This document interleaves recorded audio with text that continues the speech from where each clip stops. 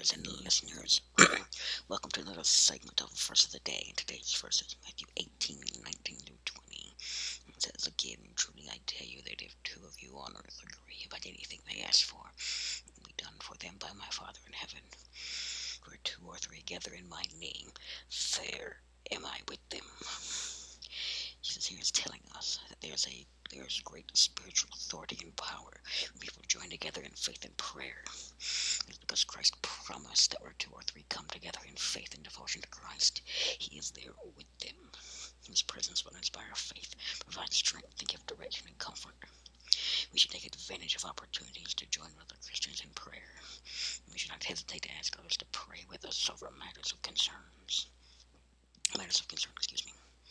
Today's Bible readings are